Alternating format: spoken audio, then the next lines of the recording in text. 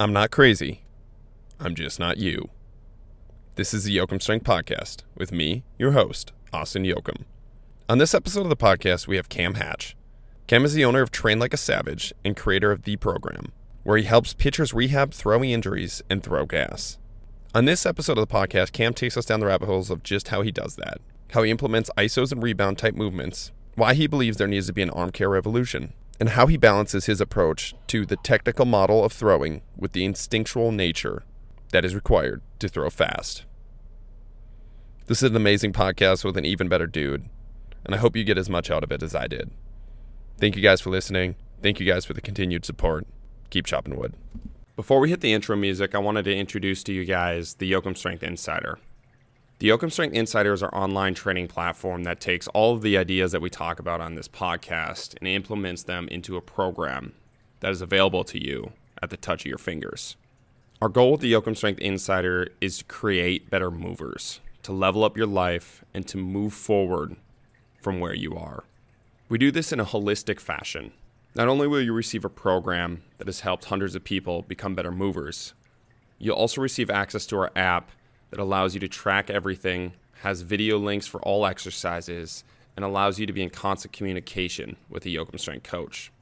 Along with this, you'll get our 30-page PDF nutrition and lifestyle guidelines. That includes everything from what to eat, how much of it to eat, why we're eating it, meditation habits, and other lifestyle habits that we implement with our clients to really level up their lives. If you're interested in trying out one of these programs, use Podcast 25 in the discount section right before you pay for 25% off your first program. Boom. This is the Yoakum Strength Podcast. Take the leap down the rabbit hole with us as we interview elite level guests to unravel what high performance really is. Well, Coach, welcome to the podcast. I'm excited to have you here. Yeah, excited. Let's get after it, man. Let's go. Yeah, let's rip. We were just talking about how you're in a little bit warmer weather than me right now. We're in -8 Minnesota right now. -8 there, but I tell you what, it's actually a little cold here in the Phoenix area. We've been getting a cold streak. I don't know if it's coming down from the north.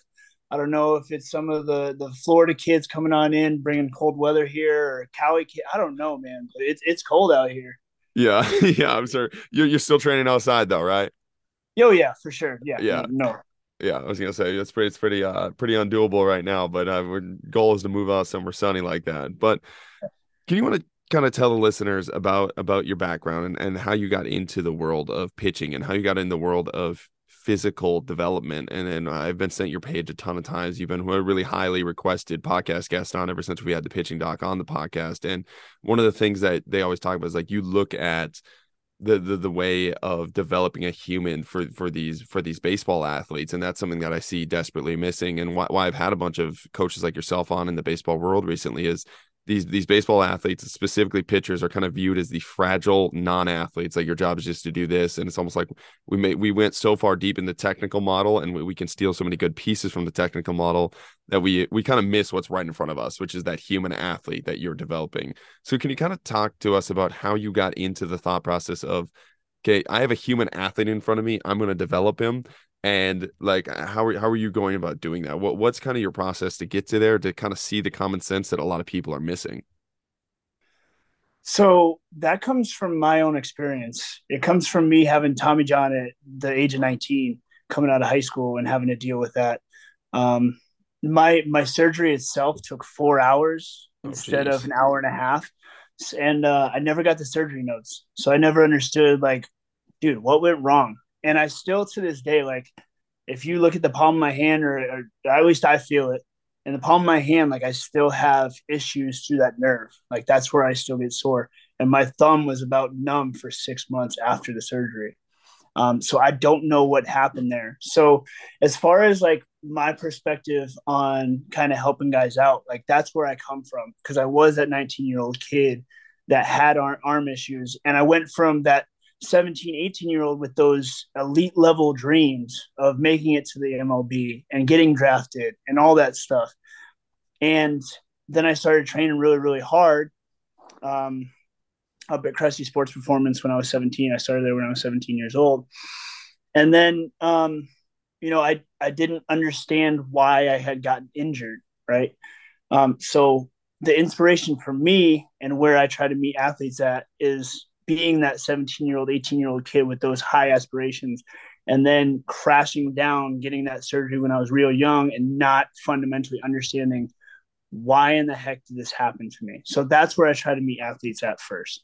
Yeah, that's freaking awesome. And almost every time we have a coach like yourself, it's like one of the best things. And like how we have a real coach that is like realistic in what they're training for. It's because it's either they're currently going through it themselves. We've had a bunch of hardcore athletes on it where they're still training for it themselves, or they went through it themselves. So it's like they're taking that textbook, like, okay, I'm told to rehab this way, I'm told to train this way, I'm applying it to real life for a goal that I'm actually chasing, and I'm realizing, okay, this works, but that doesn't. And just because the book says it does, like, because you see PTs, you see strength coaches, and they're saying things, it's like you have never actually implemented that, like, to yourself. Be like, because when you step up to the plate, when you step onto the mound, like when you step onto the court, like those things are not real, and then they're not really applying, or you're trying to rehab from something and you're realizing that's not working. But having that real life experience really shows you, okay, this is worth keeping, this is worth going deeper on, but this, just because it's written in a book, is not working. Right. Absolutely. And so it's kind of that balance of not only from a physiological standpoint of being able to get your body ready for those stresses, right? Like you have to prepare yourself to be able to go through that, because throwing a baseball is stressful. Jumping really high is stressful. Like those tissues need to be ready for that. However, it's like, what's that differentiation? What's that fine line between, the physiological preparation and mechanical adjustments, and making sure that you're doing it the right way and understanding exactly what you're, ultimately trying to do. And so this is a question I have, and I kind of like asking coaches like yourself that have been injured in the past, because they say the same thing you said. Like, I got started in this rabbit hole because I didn't know what happened. I didn't know what I was missing. What do you feel like you were missing? And specifically with you, like, you had the Cressy background, like you had in what most it's not like this random high school background of just like you have a strength coach programming Russian volume to you when you're 14. Like, you have a Cressy background. You have something that would be considered a high level background in training. What do you feel like was missing for you? Where do you feel like the stones were unturned that led to that issue? Right. So, I thought it was initially strength. So basically, I spent about probably 3-4 years trying to build up my strength base, and I got to the point where I was deadlifting 585 on trap bar for reps. And from a powerlifting standpoint, those metrics aren't that great, but for a baseball athlete, like, that's stupid, that's insane. And I was just like, yeah, I'm just gonna keep forging on to like 600, 650. I'll eventually throw 100 or 95. Like, it'll just happen, right?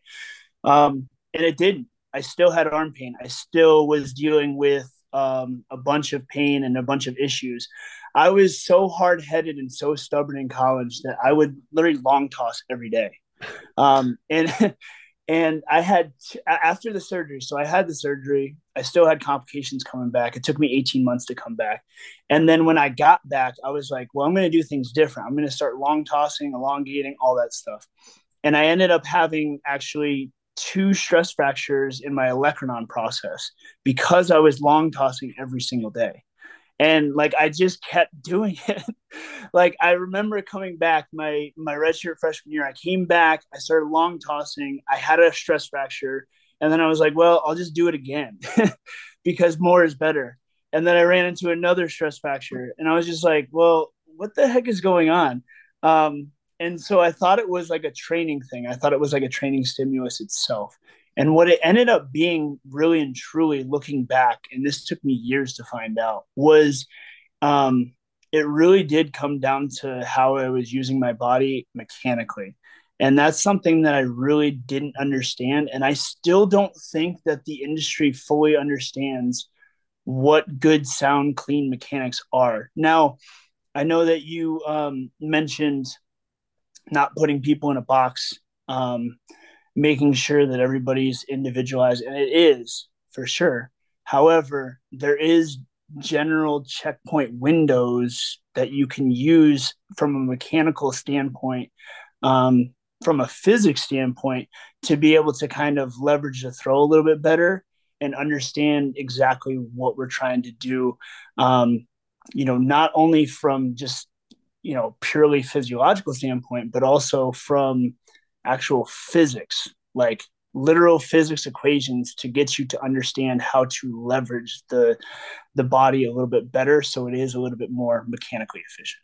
Yeah, and that's something exactly that I want to talk to you about, because it does seem like you do a good job of balancing those two things, like being too far stuck into the box and teaching like the only way to throw is this way. Well, you're also doing some experiment. Like, I mean, you're doing stuff like throwing off a trampoline, doing single leg throws. Like, you're adding in that like differential learning approach, that constraint led learning approach with that technical model, which is really where I think the magic kind of lies. But how do you create that magic yourself? How are you looking at an athlete in front of you to where you're not overstepping and being like, you need to throw this way because I say you throw this way, and you're also giving them the freedom to kind of like to find out the way that their body throws? Like, how are you looking at the athlete in front of you, realizing, okay, I need to give you a little bit more variability, I need to give you a little bit more movement options in your throw, or I need to, you already got that, I need to kind of structure you a little bit more into, we are missing the physics part of it. Like, how are you balancing those two worlds? Because that's something I think you do a really nice job of, one, talking about, and two, actually implementing and doing, because you have some coaches that are only going to do the one route of it, and they'll never look at the other route of it, and then you have the vice versa. So what's that look like in your training model when you're looking at an athlete? Yeah, so it would start with an onboarding process of asking the athlete what they're going through and kind of how they're going about their throw, what they're working on, how they're interpreting it, how they're training for it. If you ask the athlete a lot of questions, a lot of those answers are your answers, right? So if you, for instance, if I ask a kid that I just started working with, like, hey, your back hips popping up, your shoulders are popped up, past, basically up the mound instead of angled down the mound, right? Are you doing a lot of long toss in your programming? Is there a lot of throws where you're working up the hill? I don't know. I need to meet them where they're at and ask them the right questions to be able to get the answers so that we can make the changes that we need to, based upon the answers that they're giving me. I know that's not really like a great answer as far as how I'm gonna basically morph their entire throw, but like, first we need to get and meet them where they're at and understand what they're trying to do and how they're trying to implement it, and then I can give them the information and get them to start to see at least what I'm trying to get them to do. I would say it takes me about, honestly, like 2 weeks, at least in person, to like get guys on ramped as far as what I'm actually trying to get them to do from the throw. Awesome. And so now you're picking out like what you want them to fix. How are you implementing actually fixing that piece and actually teaching them the skill? So you pick something out like their hips and shoulders are popping up instead of through or downwards. How are you going about the process of actually fixing that? Because that's probably two different parts. Like, you have coaches that are going to miss the singular part of like actually just picking up on what that athlete's missing out on and why they're missing out on it.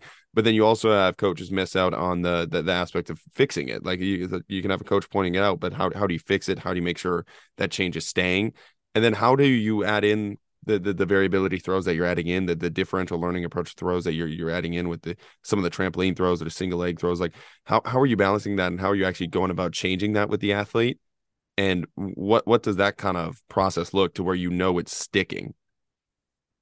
For sure. So to understand the throw, we need to understand the general principles that we're trying to get them to do, right? So there's 3 checkpoints that I look for. The shoulders have to be level or angled down at front foot strike. Okay. The hips have to follow, and then the ball is going to basically match the slope of the mountain, right? Now, one thing that people are very much missing the boat on is they're like, okay, it's all from the hips, right? And the hips play a very, very important role. However, if you've ever done any side bending activity, what you'll start to notice is if my shoulders go, my opposite side hip has to follow. Like, that's that spiral line of fascia that comes up. It's intermittently connected, right?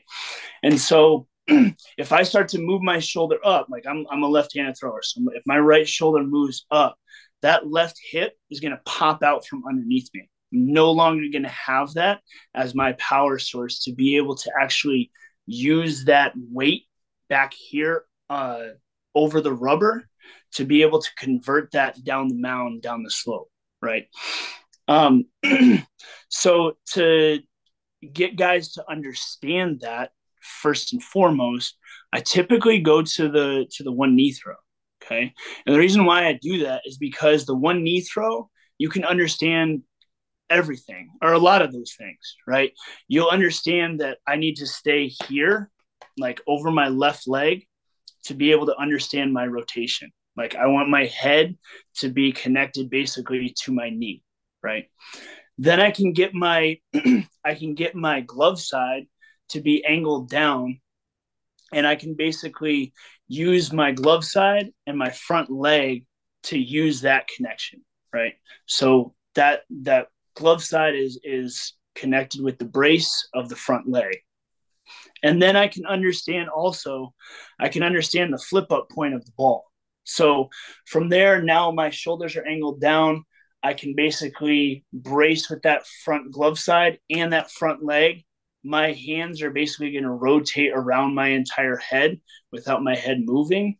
And now I can just basically work on pulling that baseball down. So the one knee throw is like basically where I start with everyone, because it just has so many of those principles of being able to basically line up the shoulders, what the hips are doing, and then the ball itself. So that's kind of where I start with everybody. Yeah, that's awesome. And setting them up into that environment in which like they're starting to just naturally get to what you want them to get to.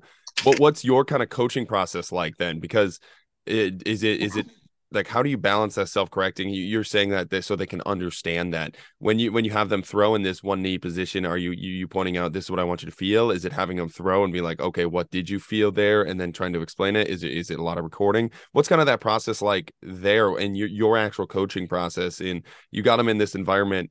And I'm just thinking about some athletes. It's like some athletes are going to put in that environment and they're going to be like, oh, wow, like that clicking moment. Like I notice that a lot myself. It's like if I give myself a certain sprint drill or a certain drill that I'm working on, it's just kind of that light bulb moment. Like, wow, that's what I'm feeling there. Is that kind of what you're focused on with the athletes, or is it with is there some athletes where you got to direct it a little bit more, or you got to pull back a little bit more? Like what's that actual coaching process look like when you say that light bulb moment kind of comes on for them? Right. So it's basically going over their mechanics and going over their video and basically telling them like what I'm seeing, right? Like here's where we can be advantageous. Here's where we can kind of work.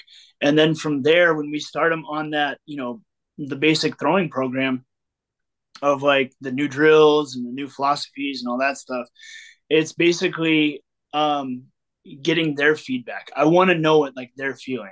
Right? Like, did you feel your glove side on that one? Did you feel the ball basically flip up for a moment in time? Are you, is the ball traveling basically straight forward or is it down? Right? Like when guys first set up for that one knee throw, I'll set up the tee to understand like where their glove side line is and all that stuff. I'll set up the tee and I'll be like, literally pull it down to that tee to understand where you need to throw the ball, right?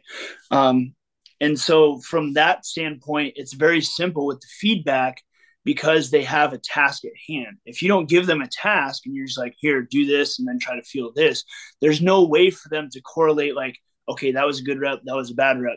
But it's a very simple task. It's pull it down to that tee, try to hit the tee, and then try to stay inside your line.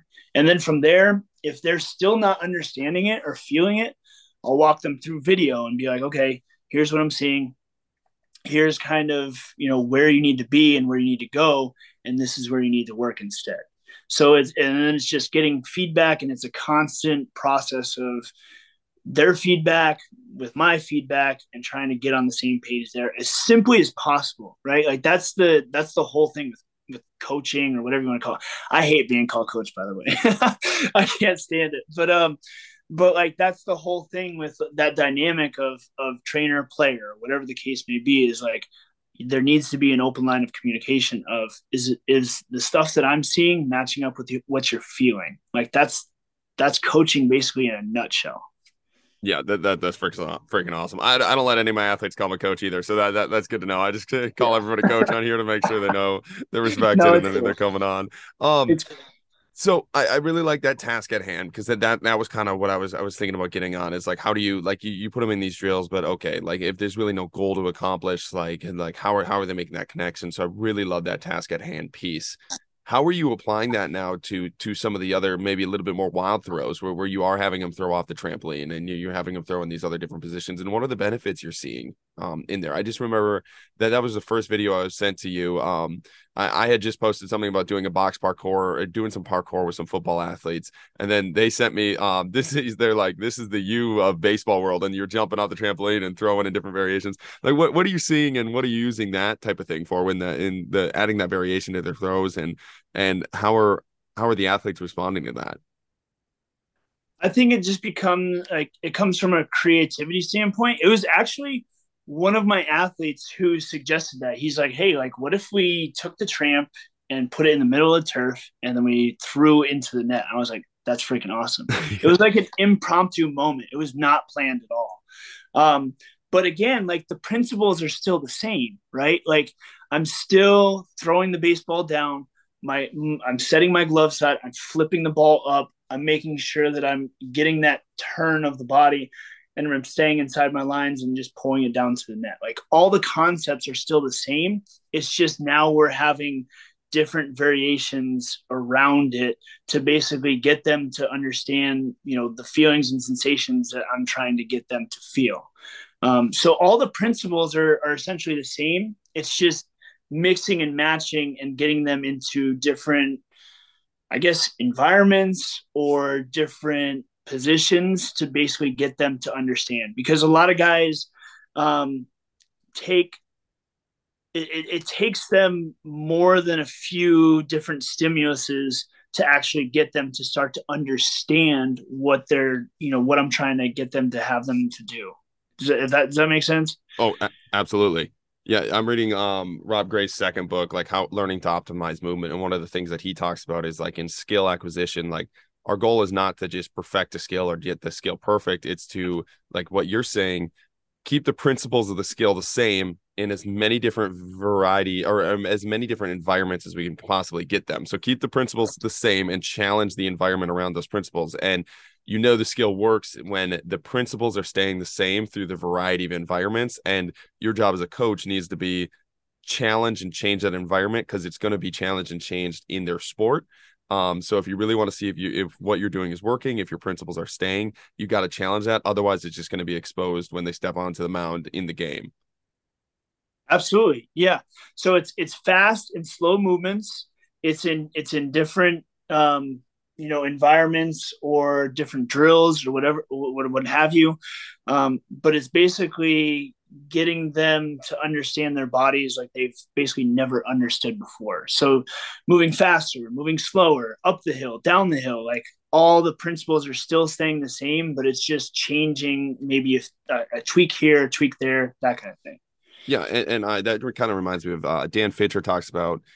We had him on the podcast, and he was saying like if you master the extremes, a lot of the middle becomes open. And one thing Right. that kind of got my brain rolling too with is like if you expose your body to the extremes, a lot of like the middle ground becomes like it's almost like a light bulb moment to like a lot of the middle stuff and the stuff in between. If and when I found this implementing a lot of like gymnastics type movements and just a lot of movement into our training, especially with our big athletes, our football type athletes that have never been exposed to it, and a lot of the light bulb moments of movement variability that they're able to find through the extremes. You expose them to something extreme, and then that creative process of, okay, my body's able to do this, and it kind of just naturally finds that middle ground. And you're probably going to spend a little bit more time in, let's say that middle ground of movement in the sport, and you're not going to be able to, if we're just saying in the football world, like open up totally and sprint as fast as possible. In the baseball world, maybe you're not just totally able to hit a ball like you would off a tee as fast as possible, but if you're able to expose yourself to that extreme, then the middle ground kind of finds and exposes itself and comes to light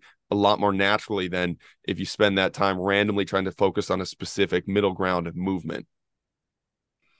Yeah, absolutely. So it's like It's like, can we go through our motion extremely, extremely slow and feel everything?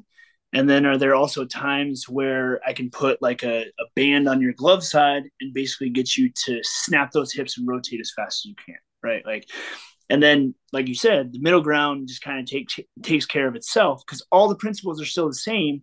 It's just now your body now understands, okay, I can do that when I need to snap my hips when I do a regular throw, right? So it's the same principle, it's the same concept for everything, and then they should all align when you get in that mindset of like, okay, it's bullpen time. I need to throw as fast as I possibly can. I've been through it in slow motion. I've been through it in the one knee throw. I've been through it in, basically every throw variation that we've ever gone through. And now it's just a matter of, okay, how well can I do that today? How well can I maintain that task that we've been working on basically all week? Well, that's something that I think is super powerful too. Is like physiologically it makes sense, and making those drills and the skills stick in their brains. But psychologically, it's almost I've found it to be so freeing for athletes for when you're able to expose them to these different environments, these different, like you said, they're able to throw off a knee. They know the principle wise, they can keep it off a knee. They can, maybe if they can keep their principles jumping off a trampoline, it psychologically frees them to just kind of go out and do the principles rather than, oh my God, I've only done the principles in this certain set in this certain way. And now they're kind of stuck in, okay, if something is different, if the weather's different, if there's somebody's in a crowd, and now their brain's kind of stuck and trapped in the everything needs to be perfect model, which I see a lot of coaches kind of trap their athletes in because they never expose them to something where my goal kind of is to psychologically free the athletes. Like, dude, you did this in 400 different ways and we kept our principles the same. And now you just step on the mound. And honestly, like, when you step on the mound, it should be easier in that sense, like you've done it in all these different ways. If you can keep your principles the same and throw that hard jumping off a trampoline with everybody watching you, like you can do this on the mound in front of what you've done since you've probably been 8 years old. Right. Yeah. And one of my principles is positioning. So I'm a big believer in positioning. So if we already understand where our body is in space at all times, right? We've done the ISO holds, we've done the weird jumps. We basically understood that my chin has to stay over my back hip so I can maintain length through the hip flexor throughout the entire throw. Like you've done all that isolation standpoint, right? Some guys are still so focused on what does my positioning look like when they actually get in their throw that they'll make it really super choppy. It'll just be like, okay, I have to bring the weight up and then I have to bring it down and then I'm going to stop and then I'm going to make sure that like the ball gets up and then I have to follow through. And it's like, it's not like that. You're going to hit those checkpoints along the way, but you got to smooth those out. They have to smoothly transition. It's not just up, down, boom, boom. It's like it all flows together. And so when I'm initially starting, there's some guys that get really positional. They'll be like, okay, I have to do this. I have to hit this. It has to feel like this. And it's like, no, you should hit that checkpoint, but you should flow right on to the next one. Otherwise, you're not going to be able to throw as hard as you want to throw.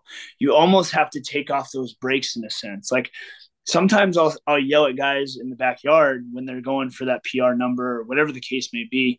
I'll just be like, you got to take the brakes off right now. I'll say it in a different way and with a different tone, but the point remains the same is like, you got to take them off. We've already done all the work. We've already put you in all the positions that you need to be put in.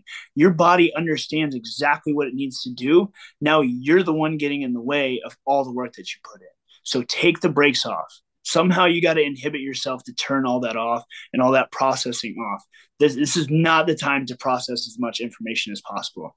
This is the time to like get really like instinctual, I guess. I don't know. But just like take the brakes off and just have fun with it. Like flow through it and just let it rip. Like that's what the environment's for. Like just let that take you over and you're going to be just fine.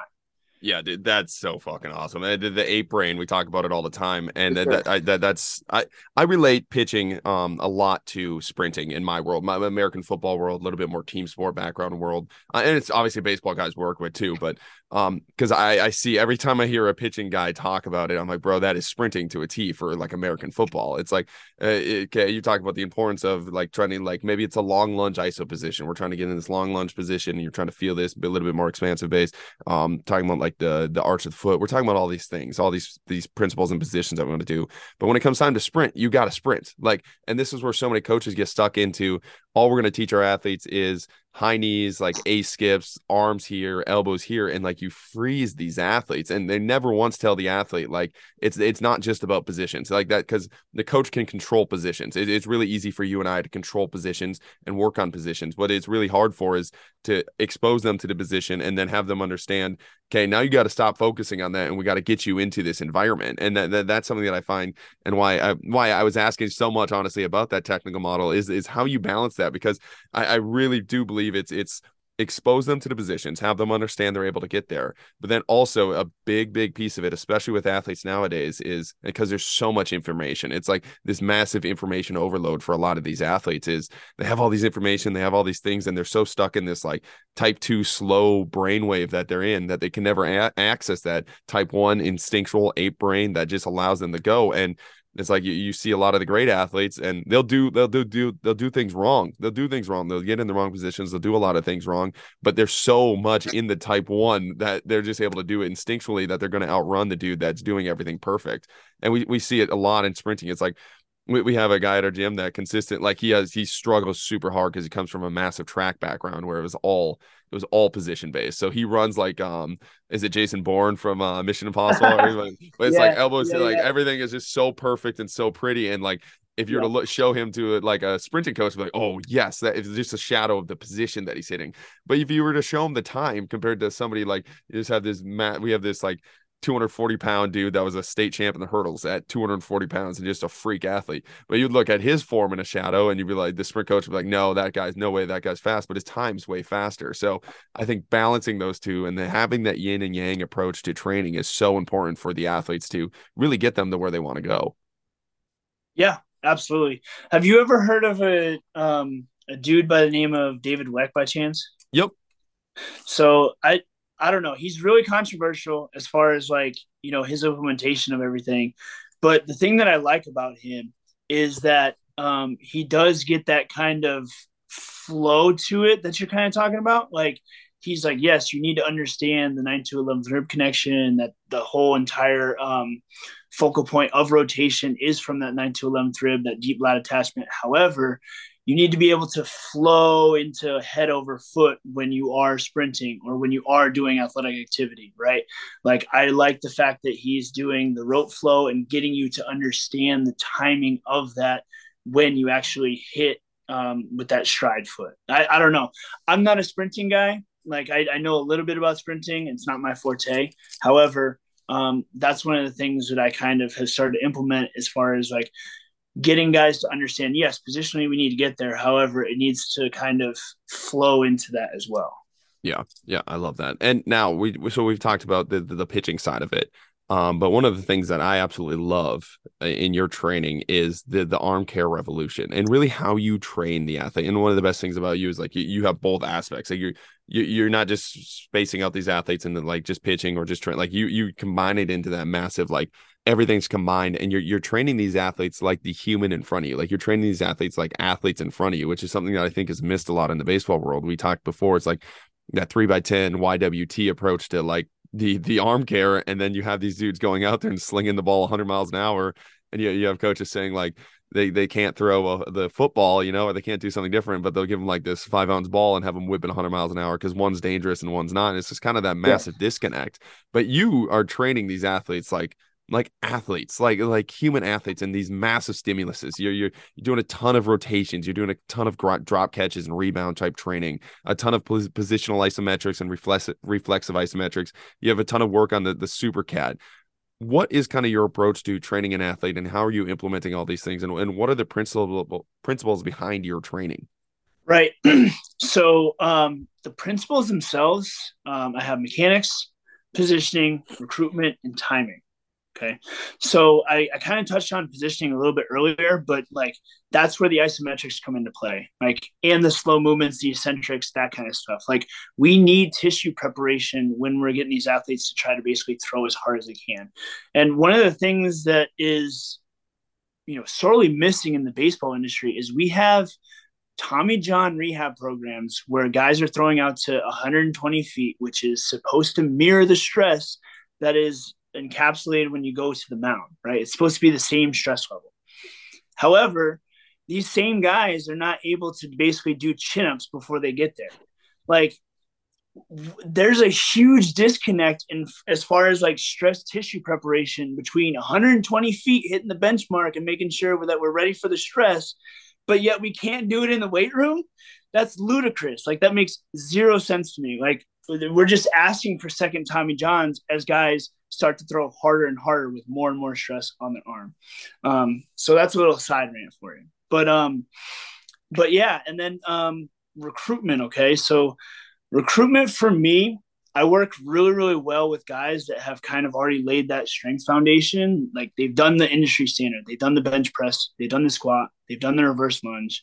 And essentially what I'm able to do is I'm able to take that strength base that they've already built up over time with years of training, kind of similar to what I did, and basically get them to be able to use that, not only on a physical level, but also on a neurological level of being able to basically turn on that signal a little bit faster. It's kind of like that mind muscle connection, right? And then from there, the only thing that we really need is a timing, rhythm, and tempo pertinent to their throw so that we can access what they've already physically trained over the years. And that's where we were talking about earlier, where the different drills, the different positions, the different environments, get them to kind of sync that up. Does that kind of make sense? Yeah, yeah, and your connection between all of these things is really what I feel like is where that magic kind of lies. It's not just focus on the strength and not just focus on something else. And the other thing that I wanted to mention too is like you talked about how they're working up to 120 feet with their throws, and the disconnect, that paradox you have. And I think that's so important. The strength world and the rehab world is like we see these paradoxes all the time. Like, we are saying one thing, but you go and look at it and it's totally just like a paradox. Like, that athlete's not doing that. It doesn't make sense. The stress levels are here, but we're not working them there. Like, really that paradox approach of like, why are we not looking at what we're saying? And the low hanging fruit there, that it's like, okay, you're having them work up to 120 feet, but they can't do a chin up in the weight room. And it's like, there's probably so much low hanging fruit for just soft tissue development in some simple weight room activities that you're doing. And then you can also progress those to a different level of becoming to train like a savage, like working on some of those quasi isometrics that you're having. And that's something that I think is super cool, but it's like, we're totally missing that low hanging fruit for the athletes. And that's where I feel like you talked about, you work with athletes that when they have a really good strength base, it usually leads to really great results. And I feel like that is a lot of it is because these blocks are in place, but they have missed a lot of that low hanging fruit in some of the things in the isometrics, in the supercat, in a lot of the side bending stuff that you're doing too. I've noticed that a ton with a lot of the higher level athletes that we work with is they come in so compressed and so good at that basic level of strength, that they totally missed out on the low hanging fruit of just getting their rib cage to move, their spine to move. And that's where we really see a lot of great results, is just looking at the athlete in front of us and looking at where the low hanging fruit is, and then just working on that low hanging fruit. And every time it's like, oh man, that was magic. Oh, that was magic. It's like, no, you just totally missed a piece of the development, and just kept, like you said, like kept trying to push that hex bar deadlift from 580 to 600 when maybe all we needed just was the crawl, or move the spine a little bit more, or do maybe a plyo push-up or something like that. Right. Absolutely. And that comes from a place of like me banging my head against the wall for years. Like, I was just like, there's a reason why it's called Train Like a Savage, because like I come from that mindset of like, I'm just dedicated to the work itself. And I didn't know any other way to work. And so it was just like, okay, if it's not working, I must just have to do more. And that's not always the answer. There's other ways around that. And I felt as though if I strayed away from that, if like I didn't give it my all and I wasn't trying to basically lift 600 pounds or, bench press a certain number or whatever the case may be, like I wasn't getting ahead of my training. And looking back, it's like, dude, I was doing 120-pound dumbbell bench on both sides for reps. Like when we were doing testing, it was the largest dumbbell in the entire weight room, and it was like, well, I guess I just do more. More volume is always the answer, and that wasn't the answer. It was like there is so much more that we could be doing. There's so much more from a rate of force development standpoint. There's so much more from a motor recruitment standpoint. Like we need to send signals faster, especially once you've built up that really, really good strength base. Like we need to basically move quicker now. I was like that big, like blocky guy that was really, really strong, but like didn't move fast enough. And basically I was so strong and so ready to throw the ball that I almost, didn't prepare myself enough to be able to withstand that stress of throwing. And I still had bad mechanics on top of that. So that's why I kept running into elbow issues, because I was just pulling off and I was just super strong and I just dragged my arm along. Yeah, and I talk about them. That's so relatable because I talk about surviving my own stupidity in my own training too. It's like, man, if you had just taken a step back, because I was the same mindset. It was like, okay, like I Olympic lifted this. Oh my God, I just got Olympic lift more. And then I got like reached the pinnacle of Olympic lifts. And this is the funny part. Like I would reach the pinnacle of Olympic lifts. I remember cleaning like 350 as a freshman in college. And I was like, okay. And I got laid out at practice that day. I was like, okay, so I reached the pinnacle of Olympic lifts. It wasn't the answer. So now I just got to go conjugate. And that was my answer. So, and it's just, I still was in this stupid mindset of like, okay, I maxed out one, but what I'm missing is maxing out something else, rather than just like, okay, dude, like what is your low hanging fruit? It's probably not anywhere in the weight room that you're looking at, like maybe go jump, maybe go sprint, maybe go do something, like, because I honestly believe like even at that state for a lot of athletes, like if they just jump, sprint, and move like an athlete more, they're going to see massive gains. And then you start to add in even just some of the rebound type movement, some of the stuff that actually requires you to move fast and fire fast. And that's really where you see some of the magic with these athletes. But like, it's like they don't even have to go full woo-woo with us. They don't even have to go full isometric, full drop catch, full rebound with us. Like, a lot of it's just like, go move like an athlete, like get out of that box and just go move like an athlete. And then once you move like an athlete and you kind of peak there, then we'll bring you into this rate of force development and some of the stuff that we're turning on. And ideally we do that concurrently. Like if you just come and train with one of us, like we'll do it concurrently with you and we'll kind of progress those things together. But I just feel like a lot of athletes are stuck in that banging their head against the wall. And it's like, you got 4 years to do this. You got one shot to do this, and you really can't slow down to ever take a step back. And that's where I really feel like us as coaches need to be able to do that. Like us as coaches need to be able to take like, all right, dude, like you've peaked here. Like I got to have that conversation with you. You peaked here. Let's work and start to develop some of these other aspects of training. And you're going to see, like, when you go from shit to suck in that aspect of your life, you're going to see such massive gains in all the other aspects of it. Yeah. And I think part of our duty or I don't know, like our job is basically to provide that outsider perspective, because a lot of these dudes have blinders on, right? Like I know I did. I was so freaking stubborn. Like no one was going to tell me anything in college. I was like, nope, I'm going to long toss. I'm going to lift this heavy. I'm going to do this. And no one gave me that outsider's perspective, or at least I wasn't listening, to be able to kind of take those blinders off and be like, no, dude, like it's mechanical. Like your mechanics suck. They're absolutely terrible. Like that's why you keep running into elbow issues, right? So that's what our calling is to provide that outsider's perspective because of our experience, because we've been there so many times. And that gets back to kind of that textbook thing that you were talking about. Like, yeah, you can read about all this stuff. Yeah, you can read about like the implementation. You can read about the science, but it's like, can you have a person who has personal experience with the exact spot that you're at, meet the athlete where they're at, and be able to give them and provide them not a quick and easy solution, but at least a solution that, gets them to keep working towards something to progress towards. Does that make sense? Yeah, absolutely. I was in the same boat too. It's like, hey dude, instead of go lift, like maybe go work on a pass rush move, and mine wasn't even injuries. It was just like, you have like, if a guy, all you do is just out strength people, like maybe go work on a pass rush move and you're going to develop so much quicker in your area of expertise. So I totally relate to that. Now we're looking at your training page and we're seeing a ton of these drop catches. We're seeing some of these rebounds, and we're seeing some of these movements that people would be like, oh, wow, that's new. That's out there.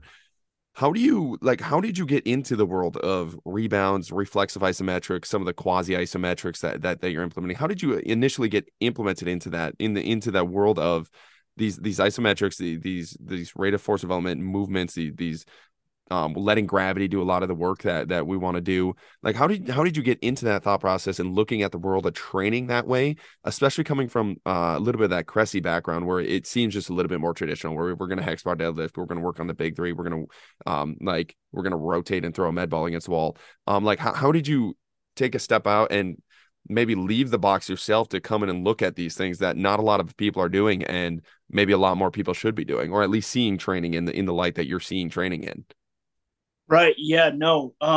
Definitely a heavy influence. I'm not going to hide from it. Is the pitching doc. Like, when I was part of that program and kind of helped out with that program and whatnot. And then from there, it was like taking that and researching it myself and like, how does this all apply? Right. So then I started going down like rabbit holes of, okay, how do I listen to Jay Schroeder as best I can? Like, he's very tight and confined with his information and all that. So it's like, okay, how do I get access to some of that? And then it was like, okay, Dietrich, I always mess up his name. DB Hammer. Okay, you know who DB Hammer is. But then I started reading a bunch of his stuff, and started finding, basically his old stuff. You can't find his website; it's banned. Like, I've looked so many times, and then you can't find his book. I'm still trying to find his book. It's called The Best Training Manual Ever, or something like that. And then I started reading Kelly Baggett. I don't know if you've ever heard of Kelly Baggett, but he has a bunch of articles, from this old ass website. I can't even remember the name of it. But then I just started to, research it, as much of that as I could. I also started reading like Super Training. And again, these books and these articles and all this stuff isn't the end all be all, but it definitely gave me a different perspective as far as how are these NFL athletes running 4.8s at 300 and something odd pounds, like that, from a physiological standpoint and from an energy output standpoint. Like, that is insane. Like, that is stupid to be able to basically move that fast. Like, there are a lot of 220-pound, D3 football players that can't run 4.8s that are supposed to be running backs. And these dudes in the NFL are doing it at 300 plus pounds. So how are they able to do that? There's got to be some sort of disconnect between the strength and then also rate of force development, being able to send those signals. Yes, there's gene expression a little bit in there, but gene expression, what we're finding out, is not nearly as important as we once thought. So that's not really an excuse anymore. And then also, how young are these kids starting, right? Like, I don't know if you're familiar with PJF Performance. He's kind of big on Instagram or whatever. But I listened to a lot of his podcasts as well. And he basically said that, like, quickness, meaning like how fast you can move your leg from point A to point B, that can only be developed up until the age of 12. And once you basically get to the age of 12, that neuroplasticity in your brain basically goes away. Like, you're not able to develop that anymore. So you have to work on other qualities, right? Maybe it's being able to basically send the signal faster. Maybe it's neurological recruitment. Maybe it's, strength development, whatever the case may be. But quickness itself can't be developed past the age of 12. That's essentially what he said. So, all those places kind of put me down a rabbit hole, and that's kind of where I started drawing from. But those are my main people as far as like where I'm looking at and where I'm kind of researching. I know it's kind of like off kilter. I know it's kind of unconventional, but this stuff has been around for like 20, 25 years. This is not new stuff, at least in the States. And then if you go to Russia, they've been doing this stuff for 35, 40, 50 years. That's why they were kicking our ass in the 1960s and all these weightlifting competitions. Well, yeah, I love that point too, because you talk about like you have a coach look at some of the drop catches, and I've seen it too. It's like these traditional coaches, it's like they'll say, "Well, that's just like it's just the next wave. It's just a new wave. It's a new fad." It's like, what? It's like, bro, you preach reading Super Training. There's no way you actually read that book, because it's like I show you the chapter, like we talk about this stuff, like upper body plan, like what are you talking about, man? Like, this is in the book that you swear like you take your conventional like in the box knowledge. Like, this stuff has been there for a long, long time, like you mentioned. So now you went down those rabbit holes, and I really liked what you talked about. Like you went down all these rabbit holes, and you're looking at all these things, and I'm the same way. Like, oh, I get obsessed about something, I'm gonna go explore all these things, and you started implementing them. And this is a big question I've been getting. It's like, okay, what do you feel like? How is implementing these things? What happens? Like when you started going down this rabbit hole, how did you go about implementing and grabbing the knowledge from them? And then what did you notice? Like, when did you realize, like, okay, I went down this rabbit hole, I read this stuff, and now I'm actually going to keep it because they holy crap, like this is working. I feel this. Like, what was that process like for you? I just started to notice like I was able to do things that I had no business doing, right? And it was fast too. It wasn't like it took me 3, 4, 5 months, because everybody in the training world, like, yeah, you want to be patient, but at the same time, you also want to push the envelope. Like, obviously, you want to have that balance. But it was fast. Like, I was able to do things and get hip length and basically jump and move like something I had never been able to do before. And so I was like, I know it's working, and I'm able to throw harder. Now my elbow gave out again, but like that's neither here nor there. But I was able to basically move in a way that I'd never been able to do, and it was fast. It was within like 3 months, and so I knew I was onto something as far as how it worked. And then from there, it's like a refining process of, okay, am I overstimulating them? Am I using too much of this stuff too fast, where they could possibly border on the line of injury? Right, like that's where the experimentation process has kind of taken place. And I'd say over the last like 3, 4 months, I've gotten really, really good at taking that information, implementing it, and also making it, safe and tolerable for guys that have basically never done that before. Because what I've done in the past was I was like, well, I take this new information, it's awesome, let's overload them and basically do it like no one else has done before, and that can lead to injury. I can injure myself doing that. And so it's been kind of a process of like, because you've read Super Training, and you read some of that stuff, like they have an insane amount of volume for an insanely heavy cycle. Like, it is stupid. Like, the stuff that I'm doing pales in comparison to the volume and implementation that they're doing, right? So it's like, how do you take that and take a 180-pound scrawny 6'4" college kid who's trying to go from 90, 91 to 95, and basically get him to do this Russian protocol that you just read about last night? How do you take that and make sure that he can actually do that, right? That's where the balance is. Like, we're not going to have him do 3 rounds of all these exercises. We're going to, take those principles and basically slowly implement them where he can withstand the stress, and then basically build upon that. Yeah, that's awesome. So we have a coach that's wanting to get into these kind of rabbit holes, and they're listening to this podcast. What are some things that you want to point them to be like, you should try this, you should implement this? And it's maybe some of your basics, some of your core things that you were like, okay, these are for sure keepers that coaches listening that want to get into this should try in themselves, and be like, you're gonna see results with some of these things.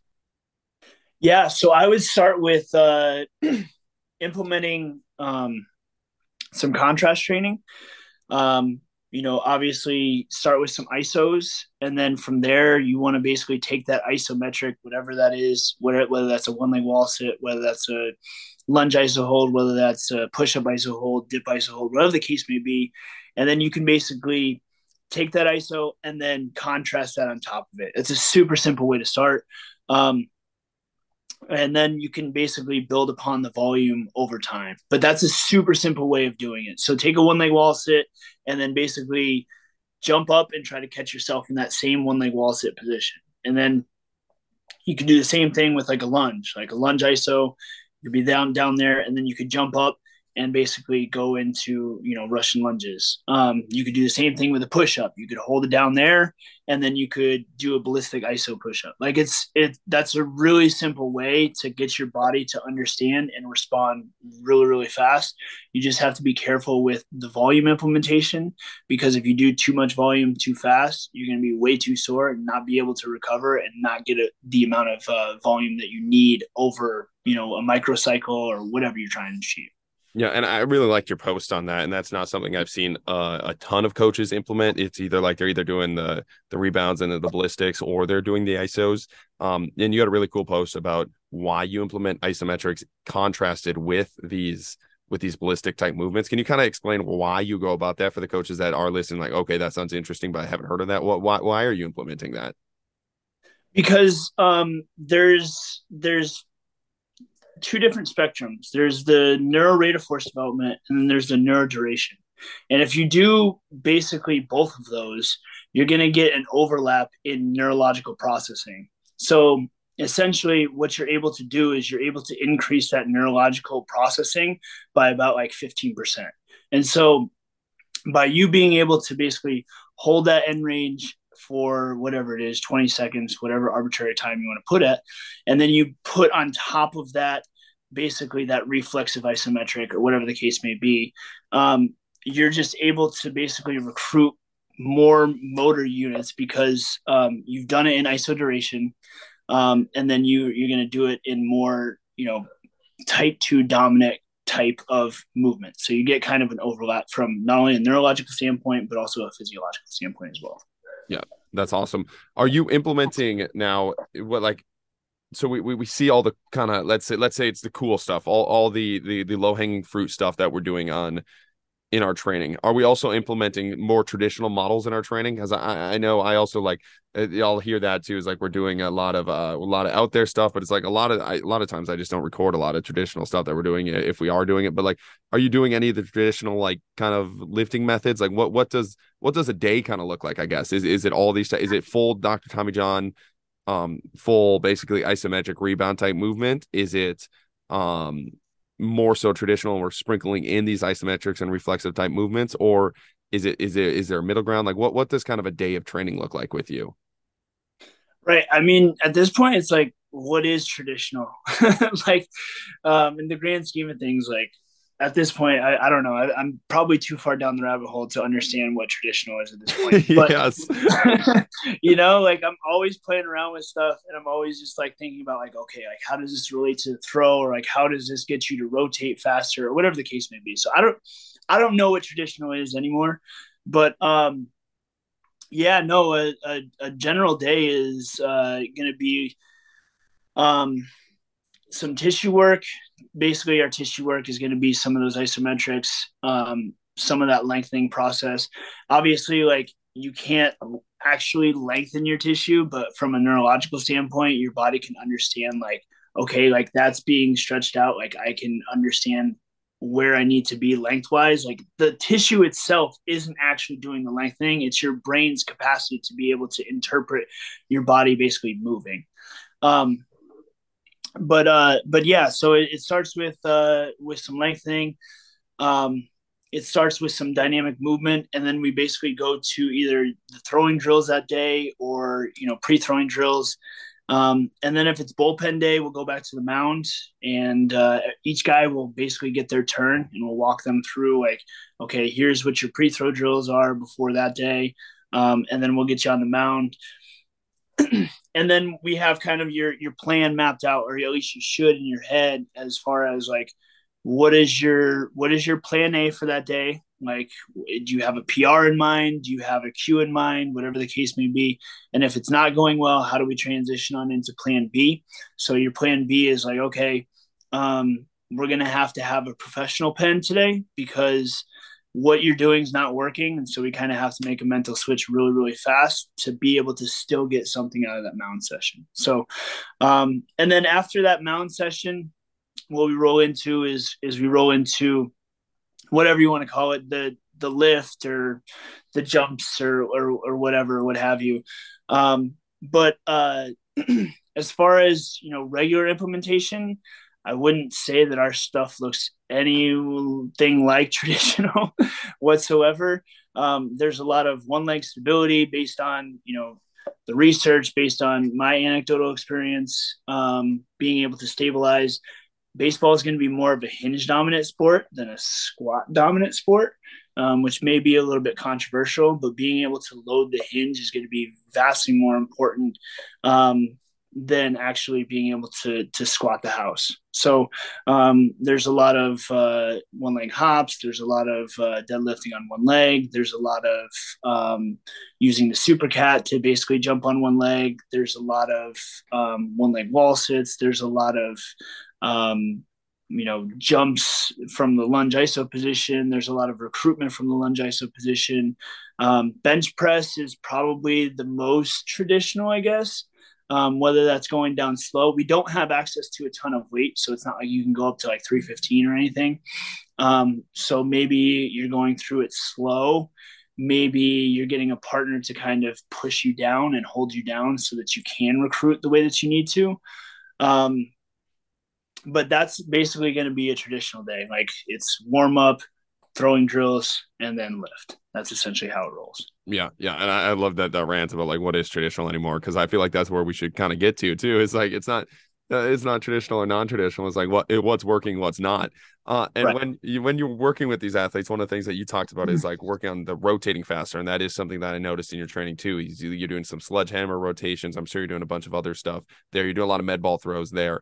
And that's something I noticed huge. One just bending and moving the rib cage for athletes is huge, like unlocking it. But then also it's almost like bending and moving the rib cage in more of an output type way rather than, so I kind of view it in two ways. Like we're going to bend and move the rib cage and spine in a way that it's more movement options and movement variability. Maybe we're going to do an iso there. Maybe it's just a little bit longer hold. And we're really trying to open up some of that side bending position, some of that lateral line. But then we're also going to do it in more of an output way where we're taking call them daddy hacks, but we'll take a PVC pipe, we'll take a massive daddy hack and work that rotation aspect. We'll do some things like we'll take a plate and we'll rotate as fast as fast as possible for 5 seconds. But what are some of those things that you're implementing, and why are you implementing some of these rotational aspects that I feel like is kind of missed in a lot of programs? And if it's not missed, the only way it's really touched on is we're going to do like 6 med ball throws that are kind of half-assed throughout the week. Right. That's going to be there's a really fine line and delicate balance of rotational training, because we are already rotating when we are throwing, when we are swinging, whatever the case may be. So you have to be really, really careful with how much volume that you're implementing. That might be one of my first mistakes, honestly, is putting too much emphasis on volume in rotational training. That's something that I've learned, based on my experience. But so rotational training, we have to understand a few things. Like the reason the side bending is in there and the reason why the lateral line is so important is so that we can actually be able to have that anterior hip basically fold over and be able to be used, right? Like if my lateral line on my vastus lateralis, IT band, whatever have you, and going up into that thoracolumbar fascia, as well as kind of that deep lat attachment all the way up through the lat and the tricep. If that isn't functioning, I'm not going to be able to basically fold my hip over in rotation itself. That's why we need length through there. And so that's why that is vitally important to be able to basically train for rotation. So we need that lengthen, and it also needs to be able to be strong, to be able to use that hip the way that we need. And then as far as volume implementation and rotational training, I really like the 90-90 position. And it's kind of different in my interpretation of it, but I essentially started to load it up with a bar. And from that point, now I can understand that I can basically press through the ground with my adductor, and I can basically get that deep lat attachment activation as well. And then I can use that to rotate itself. Now, if you have a guy that hasn't done that very often, I would not suggest basically starting to rip as fast as you can. What I would start with is some slow activation where you go back to the end range, you activate so that you can understand where your body needs to be. And then you go to the brace point. So I'm going to stop here as opposed to rotating all the way through. That's basically our glove side being able to basically brace against that front side. So that right there, and then that right there. So that's going to be vitally important in the rotational aspect of training. And then usually, like I always, for the most part, do, is contrast that as well. So our med ball throws, I'll start with some heavier implementation, because a heavier implemented object is going to be usually easier for your athletes to kinesthetically feel what they need to feel as far as their hips folding over in the right spot that we kind of talk about. And then we go down in weight. So they're understanding how the movement's supposed to kind of go from there. And then we go to more neurological recruitment, where we go like, 4 pounds, 2 pounds, soccer ball, whatever the case may be. They already understand what their movement is supposed to feel like. And now we're just trying to get them to kind of move quicker. So we contrast that with kind of the 90-90, and it's been working pretty well as far as our guys kind of being able to not only throw the med balls harder, but, be able to swing a little bit easier, and also, throw a little bit harder too. Yeah, that's pretty sweet. I haven't experimented with the 90-90 position all yet, so I'll have to start implementing that. But I play a lot of slow pitch softball, and implementing a lot of the spinal rotations and implementing a lot of the rotational aspects in my training past just med ball throws. It increased my exit velo without training any of the other changing any of the other training to by like 10 miles an hour. Like, it was pretty wild. Yep. It's crazy. Yeah, and the way I also feel like, and if you're not a baseball athlete, like, and I talk about this, but it's just like moving your spine in those positions and getting that spine to, I talk about unlocking the spine, like you're going to walk around just so much more fluid. Like we talk all the time. It's like your spine has so many joints, and it's like if you just cast it up your hand the whole time and brace your hand the whole time, like your hand's probably not going to move. It's probably going to feel like crap, and it's not going to move like a hand should. And yet we do the same thing kind of with that spine. And once you really start to move that spine and unlock what that spine's able to do and what it should do, I've noticed personally myself and just athletes, just like their gait and the way that they will walk, it's like almost like this slithery snake, like kind of shoulder side to side, almost like that McGregor walk, rather than that like American like this trap all the way up to your ear, and you're unable to rotate with that spine. And that's a big thing I watch with a lot of athletes, like how are they walking when they're moving in, and when they come in like to the training session, like how are they walking, how locked up are they, and what happens when we start to implement some of these things. And it's really cool to see just how like that, it's almost like that swagger walk kind of comes back to them, and like how that's being implemented in their training. They're a lot more reflexive and a lot more just relaxed when they're moving, and they have so many more movement options available to them.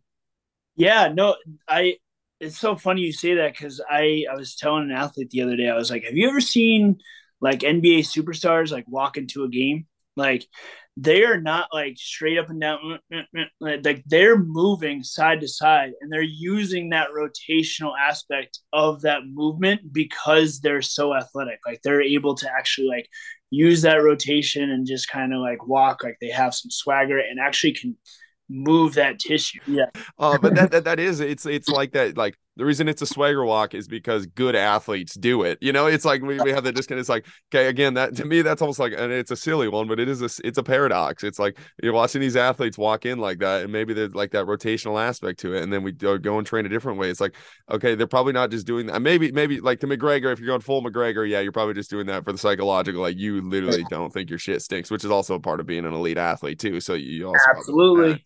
But the other aspect is they naturally, like you said, like watching NFL like in their suits, you see it all the time. Watching NBA, I think NBA is a great example too, just because they're so long. But that swagger walk, man, it's like we talk about it, and you talk about athletes having it, and it's probably because it is a little bit of an indicator in how they are moving and why they have the movement options that they do have. Before we end the podcast here, I do kind of want to talk about your Instagram tag, which is Train Like a Savage, and that mindset piece that you talked about. And something that I'm interested in now is like, I'm talking to you, and you're obviously like a very deep thinker about all this stuff. And I think about my thought process too. And like what I say all the time is like, keep chopping wood. And like that continual process of like consistency. And I say all the time, like, if you want to get really good at something, like you got to get obsessed about something, and being obsessed about something is going to allow you to do it for 10 years, like with maximal effort and maximal intent. And that 10 years and that process of consistency is what's going to lead to like amazing results. But how do you balance like that Train Like a Savage mindset to where you don't get stuck in the mindset that it seems like you and I were both stuck in, where it was like just work more, just grind, just keep going. Like how do you balance that with your athletes? And for me, it's like it's personal too. It's like some athletes literally just need to be told to just because they think too much. Like they think too much and they're too much in the books and they just need to be told. Like it almost is a little bit meatheadish with them. It's like you do just need to work more. Like you need to get out of your head for a little bit. And we just need to work. But then there are athletes I catch, like it's like myself. It's like that athlete is me. If I tell that athlete to work more, he is just going to grind himself through a wall, and like we're going to be missing so many pieces. So with that mindset piece, like how are you implementing this, and how are you implementing that approach to spot athletes like yourself and help athletes like yourself out of that without taking that magic away? Because it is like what allows you and I to get to spots that we get is training like a savage, is like keep chopping wood. But you want to be able to, like, again, yin and yang, and be able to have that flow spot to it, to where you're not just running your head through a wall. You have that hard work, you're able to keep chopping wood, you're able to keep doing these things, but you're able to just like do it almost in that reflexive way, and that the way that is train smarter, not harder type thought process. Yeah, no, that's definitely a thing that I struggled with initially, like when I was programming. But um, it's making sure that you're staying on top of what your athletes are kind of feeling and paying attention to, you know, are there points in the workout in which they're stretching certain muscles or like moving a certain way? Like, are they, cranking on their neck a little bit, or are they like, shaking out their arms a little bit? Like paying attention to, okay, what can we do tomorrow to help alleviate that or help with, the soreness that's going to come from that, right? Like just staying in tune with what's going on. So making sure that you stay on top of that is probably, the quintessential thing to making sure that you don't get stuck in a mindset where you're just basically running them through a wall. And then also using a lot of different stuff from my background as far as like the training goes, to basically implement new things, new stimuluses, so that they're not getting just bored doing the same thing over and over and over again. Whether that be, okay, so today's going to be a lighter day. Maybe we work on some, vision reactionary training. Today's going to be a bullpen day. So maybe after their bullpen, they don't want to run 5 miles, something like that. Like it just kind of depends on the day, and then also making sure that you're in tune with kind of what's going on with them. Does that make sense? Yeah, well, yeah. I mean, again, every great coach that I bring on here, I kind of ask a similar question, and almost every single time the answer is pay attention. Like, if you just pay attention to your athletes, if you just listen to your athletes, like a lot of the coaching becomes so easy, because it's like you say, like if they're cranking on the neck side, that's something I watch all the time, is like watching how the athlete, like what they're doing, like shaking out the arm. Like there's probably either, whether they're thinking about it or not, there's probably subconsciously something there that is bugging them, or that is popping up, that if you just watch, like if you just pay attention to your athletes and you leave the clipboard, like if you just set the clipboard down for 10 seconds, there's going to be so much information in the environment around you that you're able to pick up on and help you coach. And it's almost like, again, it's almost organic in a sense. It's like, okay, that is continually happening. We can kind of organically change that for next week's program, but you don't have to be stuck to your clipboard and miss all of that. Right. And one of the things that I kind of shifted my perspective on, is when I first started out training, I focused a lot on strength at joints, which I think is kind of natural as far as like, RDLs, making sure we're hinging, bicep curls, chin up, whatever the case may be. I kind of flip my perspective on, okay, I'm going to pay more attention to the actual fascial lines and where are those points that may be tight, tender, sore, whatever the case may be. Just so I can understand, okay, if there's a problem upstream, let's check downstream on the same meridian line or fascial line, whatever you want to call it. Where is the disconnect, right? Like if they're having pain in their pinky and it's all the way up to their hand, well, what's going on that backside of the arm, in the shoulder, in the rhomboid, in that deep front fascial line that may be triggering that tightness or that tingling sensation or what have you, right? Like let's check all the lines to make sure that everything downstream isn't causing something upstream. Yeah. Do you follow Dan Foley by chance? I do not. No, so he's massive into the fascial chains, but he was one of the very first guests I had on this podcast. And it was funny because when I had him on, it was like no following, nothing, and now he's totally blown up in the fascial world. And he just released a course on I can't remember the name of it, but it's a whole course on fascial like points and meridian trains and how to implement it into the world of athletics. So definitely a guy to check out. He's a Yoakum Strength OG. Like he's a dog. He's awesome. One of the smartest people I've ever met in the fascial training world. So that's great. But Coach, or I guess not Coach, Cam, thank you for being on the podcast. This is awesome. Yeah, absolutely, brother. Thanks for having me. Thank you guys for listening. Keep chopping wood. Thank you for listening. Join us next week as we dive down another rabbit hole. If you enjoyed the show, don't forget to like, subscribe, and leave a 5-star rating. Follow us on Instagram at Austin Yoakum to stay updated on future podcast guests. Keep chopping wood.